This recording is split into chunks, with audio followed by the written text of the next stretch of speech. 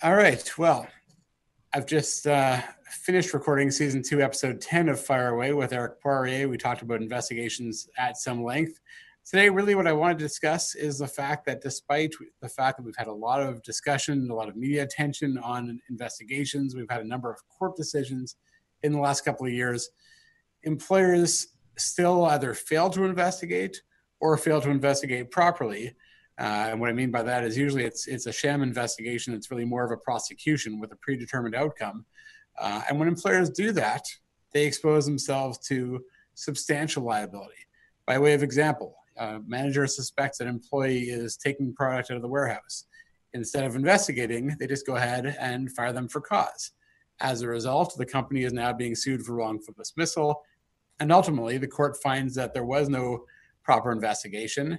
There was insufficient evidence to warrant summary dismissal, and the company has to pay not only severance, but bad faith damages, legal fees, and everything else that goes along with it. In other words, if they just let the person go without cause and given them severance, they would have been far better off. Or perhaps a more timely example in the post-Me Too era is an allegation of harassment or sexual harassment.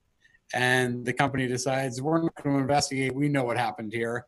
And either they fire the accused right away without an investigation, which will get them into the same situation I discussed a minute ago, where there's basically a premature firing, or even worse, they don't investigate the allegations of harassment and allow the people to continue working together, in which case they'll probably face a claim that they permitted harassment to continue in the workplace despite knowledge of it, thereby exposing the person to a toxic work environment, to an unsafe work environment, and ultimately exposing the company to a significant liability and also really bad publicity.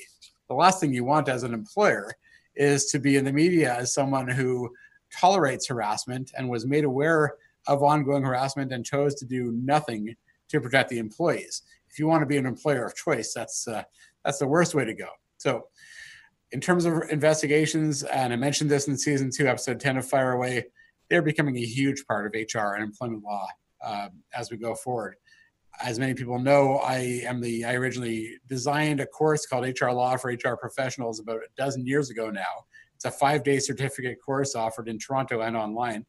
And investigations at the beginning were one footnote of one part of the course. They're now one full day out of 5, which gives you a sense of how important investigations have become in the modern world of HR law.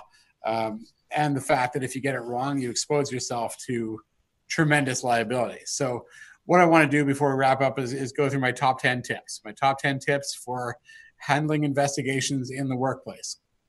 Number 1, investigate every allegation or suspicion of harassment and any suspected misconduct before taking action.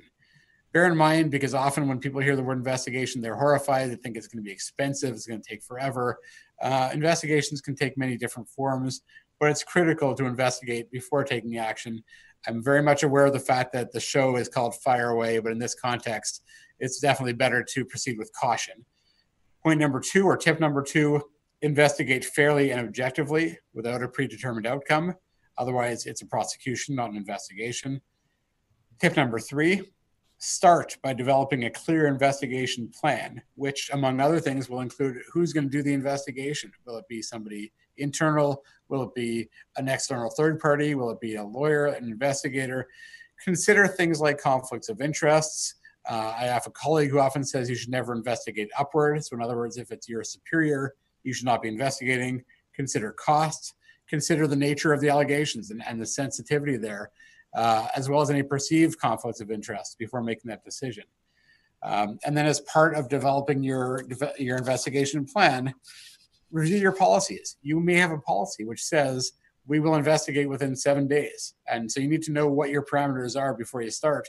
And on that point, review your policies now, because if you have a policy that says, for example, we will investigate within 3 days, change it, because that's not realistic. If you have a policy which says the director of HR will investigate, change it. You need to maintain discretion. Point number 5, or tip number 5, work with your employment lawyer. You probably knew that was going to come up somewhere in the list. I would recommend that it come up very early on in the process. Get your employment lawyer in at the outset to help you develop the plan.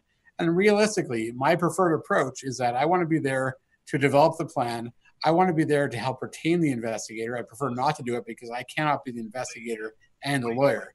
And then I will be there if any issues arise, and I'll review the report at the end. Tip number 6, communicate with the parties. It's amazing how often I hear stories where someone complains of harassment, for example, or they're told they're being investigated for fraud, and then radio silence.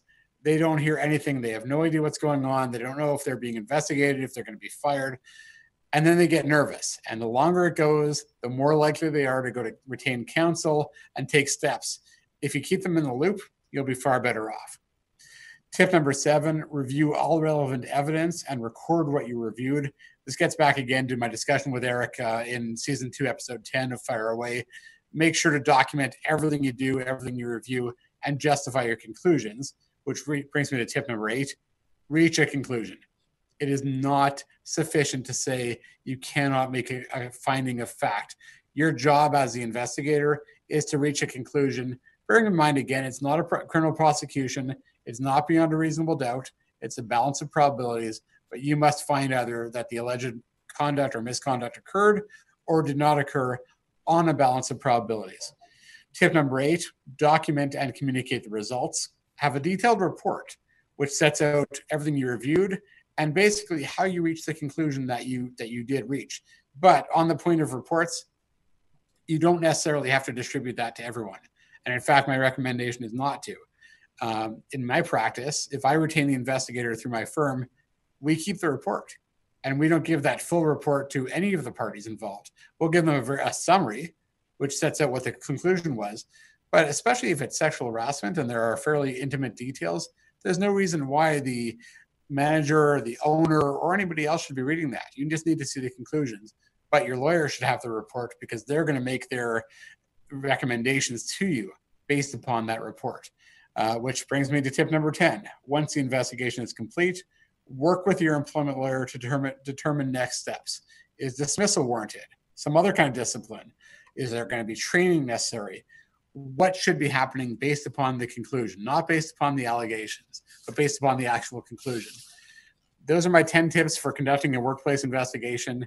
And in case you haven't figured it out by now, at the end of season 2, episode 10, at the end of this little rant, investigations are critical in the world of HR law, and they are a very easy way for employers to expose themselves to tremendous liability when they're done wrong. So that's my 2 cents worth, and you got here today for free.